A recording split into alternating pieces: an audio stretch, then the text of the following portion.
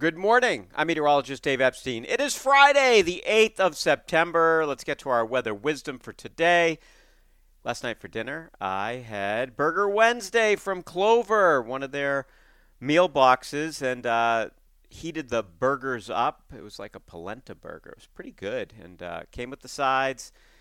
Fried it in a little bit of non-tasting oil. I actually used avocado oil on mine and put it in the burger buns, which I had toasted, a little of their mayo, and it was a delicious, easy 15 minutes from the time I opened the box to the time I ate.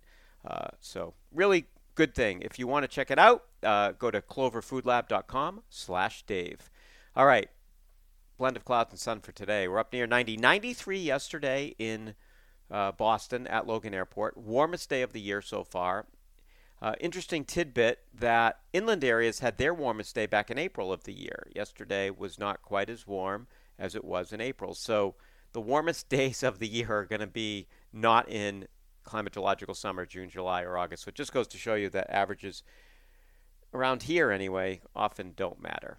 Now, we'll have mugginess continuing. We won't be as warm as yesterday, and tonight mostly cloudy. We stay in the mid-70s. That's very, very mild for this time of the year. We should be down in the 50s and lower 60s. Should be a lot more comfortable.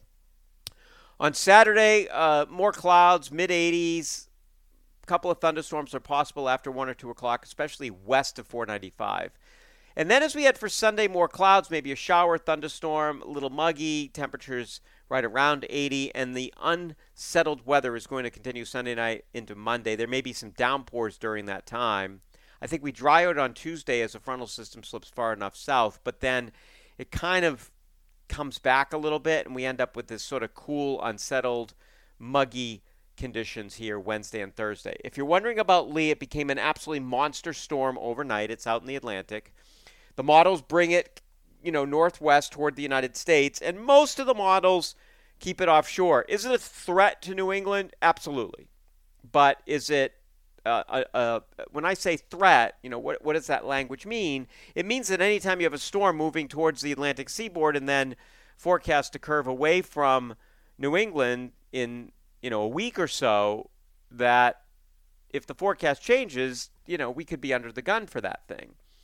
Most of the models do keep it far enough offshore that we would see riptides and we could even see some rain, but, the bulk of the storm doesn't at the present time look like it's going to be a factor here. Now, that doesn't mean that, if 4 days from now I'm like, hey, batten down the hatches, we got a big one coming, that's a wrong forecast now. It's just where things stand. This is just how meteorology works. Sometimes I don't want to say I get frustrated, but I get frustrated because, you say one thing a week in advance, and that's just the best information. I'm not going to say the thing's going to hit us. At this point, it's a possibility, sure. I wouldn't say it's impossible for it to hit us either, but the most likely scenario is it doesn't.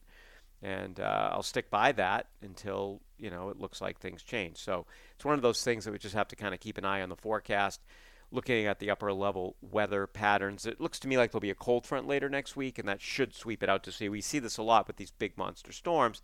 They come up, they get close. The satellite photographs look like they're, it's impending upon New England, and then it just veers out because we get that nice westerly flow to push it out. Does that frontal system slow down, and does the storm come towards us? Let's hope not, because I certainly don't need a hurricane. None of us do. All right, have a great weekend, everybody.